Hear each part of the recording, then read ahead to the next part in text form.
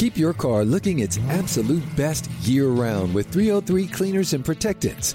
303's revolutionary graphene nano spray coating gives you professional protection in a simple, easy-to-use formula. It will keep your car's paint protected for up to 12 months and give an insane level of depth and gloss. You can also use their brand new 303 graphene detailer to boost protection, slickness, and shine throughout the year. It can even be used for quick cleanups of light dust and fingerprints in between washes. For a 1-2 punch to keep your car looking its best, look no further than 303's line of graphene products. 303 graphene nano spray coating to protect and 303 graphene detailer to boost protection, slickness, and shine. Both products are available now at Advance Auto Parts, AutoZone, and select Walmart locations. Visit 303radio.com for more information. The difference between an agent and a realtor is real. Realtors have the expertise to find exactly what you need and the ethics to do the right thing, even when it's the harder thing. Realtors are members of the National Association of Realtors. That's who we are. And now, please welcome Rob Bradford. It's time for the Bradford Files, right now on WEEI.com. Welcome to another edition of the Bradford Files. I am honored and privileged to be joined by Daniel Bard, newly signed of Texas Rangers. Am I the first person, Daniel, to actually say that you are a Texas Ranger in public setting? Yeah, I think that pretty much makes it official. Yeah. Do you have a hat? Do you even have a hat yet? I don't. I was going to send out like a Instagram or something, and I realized I have no Rangers gear, so that'll change soon. We'll get the old school kind. Yeah. But congratulations, and I know it's been a long year for you. But as we had talked a little bit over the phone, and just talking about how all's well that ends well so far, and I know that you got a ways to go. And anytime you've come off surgery, it's still an uneasy proposition, but for those at home who don't understand what happened, can you take us through, first of all, what surgery you actually had in January? I was diagnosed with thoracic outlet syndrome, and the surgery they do to fix that is called a rib resection, and they actually go in and behind your collarbone on my throwing arm side and take out half that first rib, and the idea behind it is it frees up that nerve that runs over the top of it. So that's what they did. Sounds pretty invasive. It was pretty painful for a few days, but I feel really good right now. I'm about a month out of surgery. Before we go back to kind of the timeline, what's the prognosis in terms of coming back, in terms of throwing? I think, as far as I know, I'm ahead or on schedule, which the earliest they recommend throwing is about 6 weeks, and you kind of just ease back into it. So that puts me throwing in about 2 weeks from today, which is about, coincides with the beginning of spring training for us. Now, this is the same thing that Josh Beckett had, correct? Yes, it is. Okay. So at least have you talked to him at all? Yeah, a little bit. He called me back in September, actually, and wanted to talk to me about it because he had just had the surgery, and I don't think he'd even started throwing yet, but he had learned a lot about, the TOS is what we call it in the biz, TOS. He had learned a lot about it going through it himself, and he said that, my situation came to mind, and he, immediately, I think, texted me and followed up with a phone call and kind of got in my ear about it. And I just, it was actually right in the days where I'd gotten designated by the Red Sox. So, I had other things in my mind trying to figure out if I was going to get picked up or not. And I think then we revisited it a few months later, like November, December, and kind of got the ball rolling on it. Was that Beckett phone call the first time that anyone had mentioned that sort of avenue for you? It was. It was the first time. It hadn't crossed my mind or anything,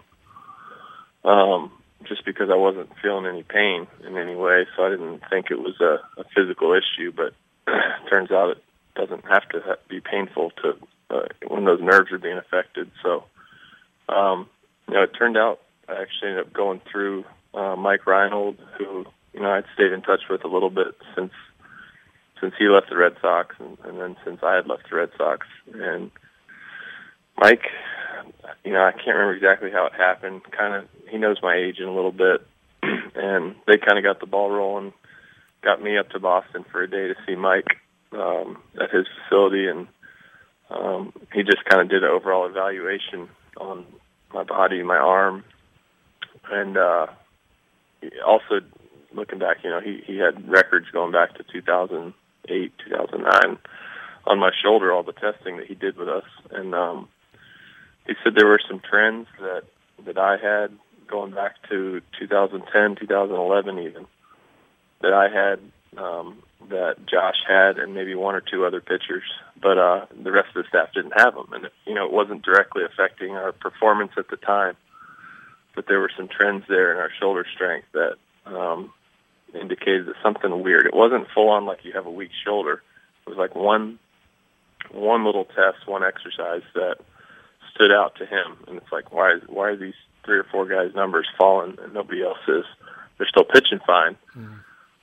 And he still doesn't know quite what the link is, but he knows that Josh ended up needing this same surgery. Here I am a few months later having it, and he might be on to something. I hope he is, and it's kind of funny how that happened, though. I remember with Josh, there was a tingling, he had occasional tingling in his fingers, but you said there was really no outward physical signs or ailments? I didn't have pain. I had some tingling down the inside of my arm, which is where that nerve runs, down the inside of your upper arm, and then it goes down through your elbow, and then basically, fans out and becomes, all the nerves in your hand and stuff.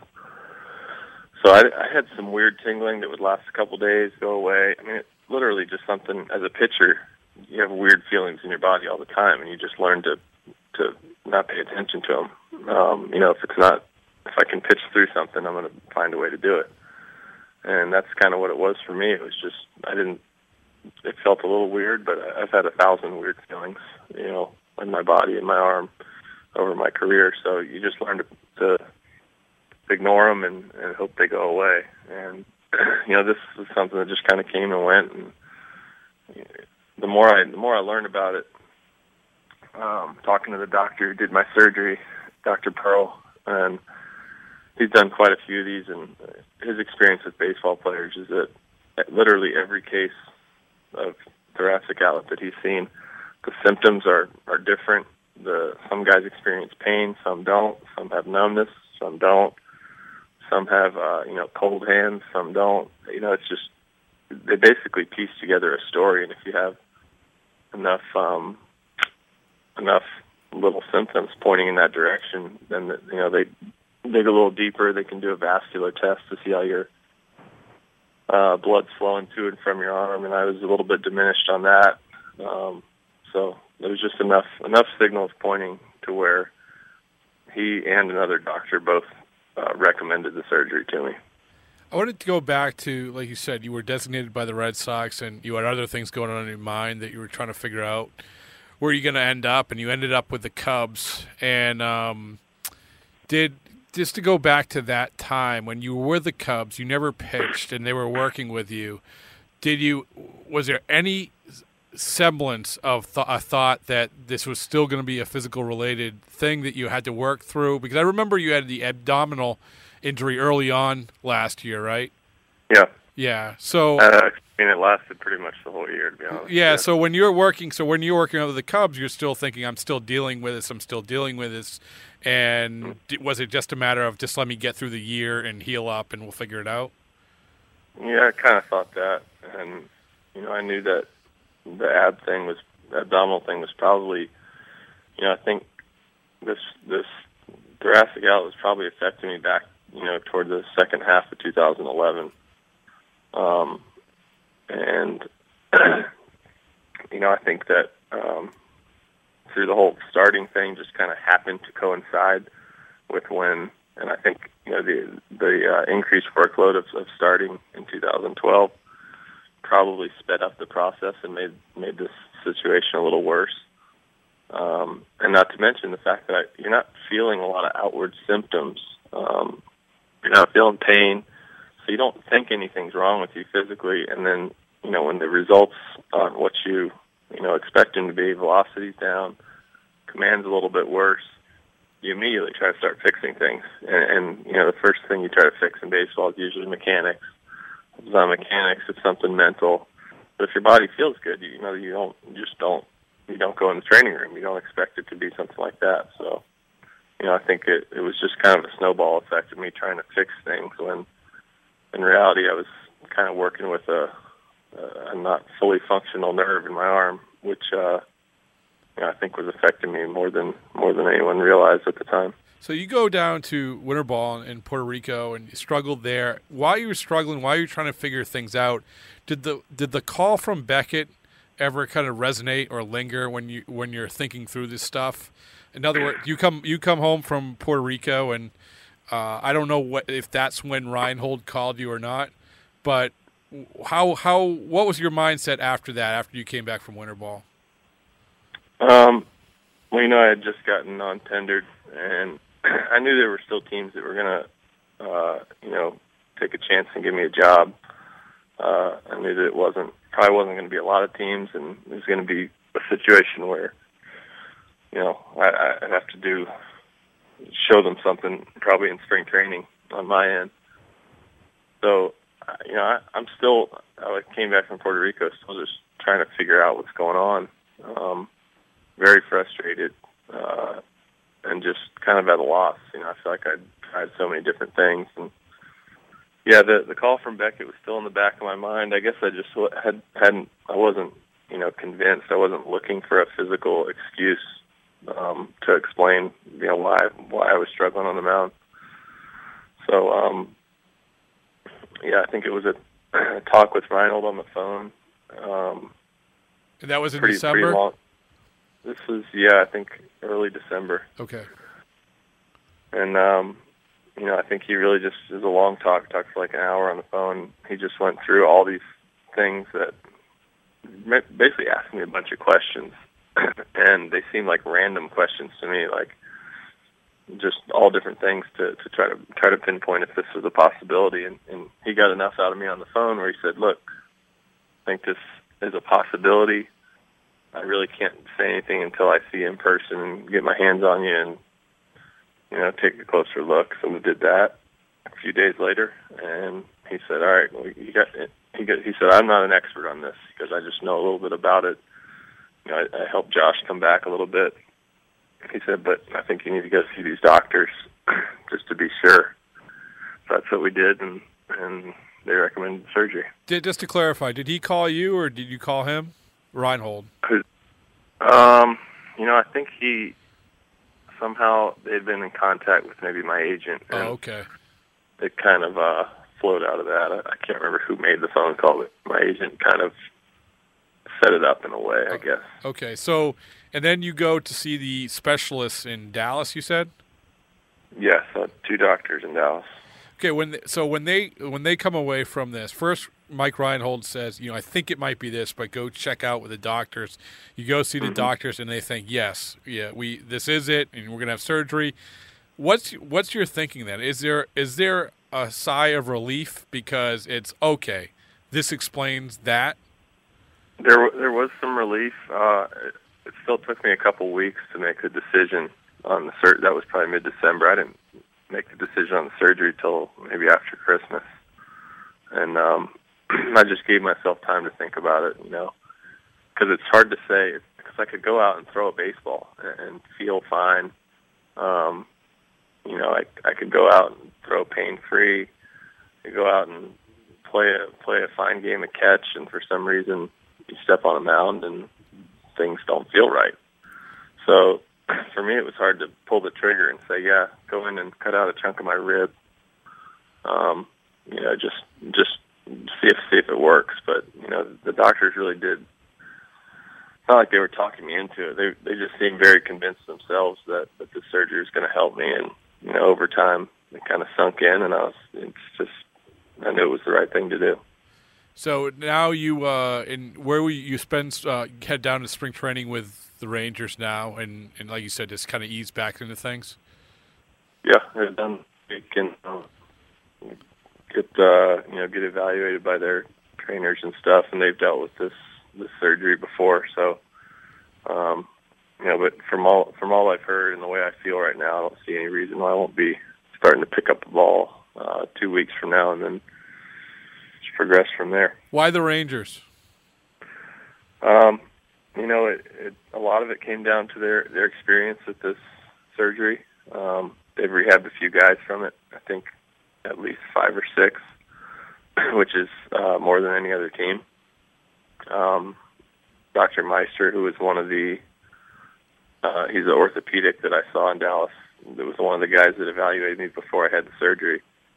He's their team doctor, which that played a part in it. And then on top of that, it just as soon as they found out actually that I had had the surgery, they became very, very interested.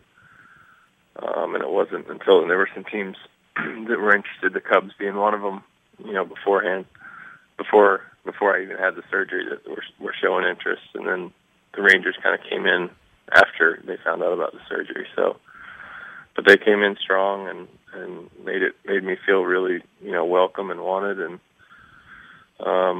it just felt like a good fit. I don't know how to put it into words. When it feels right, it feels right.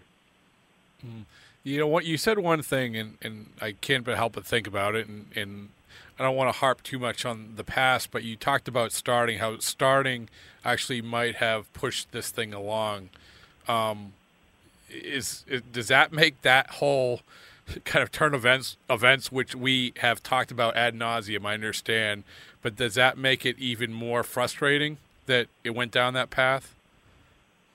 Not really, because you really just couldn't foresee a weird, injury syndrome, whatever you want to call it. You can't really foresee it happening. And I don't think it was I think it was literally just the increased workload. And I was probably I know I was having some symptoms back, if you go back into the end September 11. Team had a horrible month, and I had a horrible month myself. But if you go back and look at just how I was throwing the ball, I wasn't the same guy that had pitched the first 5 months. I had the best year. I was having the best year of my career, Yep. and then I took it. There's about 2 weeks there where you could see that my stuff went downhill 3, 4, 5 miles an hour. Command was not. I felt like I had pinpoint command that whole year, and then September hits, and it's like ball's just not going where I want it to anymore. And you don't think it's a physical. I think there's fatigue involved, and just not having that feel for the baseball that I was used to. And like I said, I come in starting the next year and throwing longer bullpens. You're just throwing a lot more as a starter, making a lot more quantity of throws, and and then when results aren't perfect, you start tweaking things. And when velocity, commander down, you start tweaking mechanical things, trying to fix it. And before you know it, you've made the problem worse. So I think that's kind of what I ran into. Now I have to ask the obligatory: where did you watch the World Series? Did you watch the playoffs? What was the feeling during it? Yeah, no, I watched. I wasn't sitting down, start to finish every game, but I caught pieces of the games here and there, and I was really, really happy for the guys that I played with the last 5, 6 years, and all the coaches that had my back, and happy for everybody there. So would have liked to be a part of it, but part of my journey, and just happy for those guys. You get a ring. I do get a ring. Yeah. Yeah. Yeah. It's kind of a mixed emotions ring. So I don't know how much I'll be wearing it, but well, listen, not many people get a World Series ring. That's what I mean. I mean, it's only so many people on this planet that have a World Series ring, so you should take pride in that. Absolutely. That's right. Well, Daniel, thanks so much for joining us, and again, it's good that you figured this thing out and down a completely another path. And I know that you and your family must be pretty excited about what lay ahead for the next couple months anyway. Yeah, we are. It's like I said, it's a great opportunity, and it's just nice to have kind of a fresh start and be 100% healthy again. All right. Well, thanks so much for joining us. Thanks, Rob. Keep your car looking its absolute best year-round with 303 Cleaners and Protectants. 303's revolutionary graphene nano spray coating gives you professional protection in a simple, easy-to-use formula. It will keep your car's paint protected for up to 12 months and give an insane level of depth and gloss. You can also use their brand new 303 graphene detailer to boost protection, slickness, and shine throughout the year. It can even be used for quick cleanups of light dust and fingerprints in between washes. For a 1-2 punch to keep your car looking its best, look no further than 303's line of graphene products. 303 graphene nano spray coating to protect and 303 graphene detailer to boost protection, slickness, and shine. Both products are available now at Advance Auto Parts, AutoZone, and select Walmart locations. Visit 303radio.com for more information. The difference between an agent and a realtor is real. Realtors have the expertise to find exactly what you need and the ethics to do the right thing, even when it's the harder thing. Realtors are members of the National Association of Realtors. That's who we are. Home to all the jaw-dropping moments. Home to all the best plays in the league. Home to your favorite players from the cities you love. MLB.tv is the home of streaming baseball. Home or away, catch all the MLB action this season with live and on-demand content across all your devices. Enjoy MLB Big Inning, select pregame and postgame coverage, and an expanded library of highlights and content. Never miss a moment of the action with MLB.tv. Stream every game from every team all season long with MLB.tv. Blackout and other restrictions apply.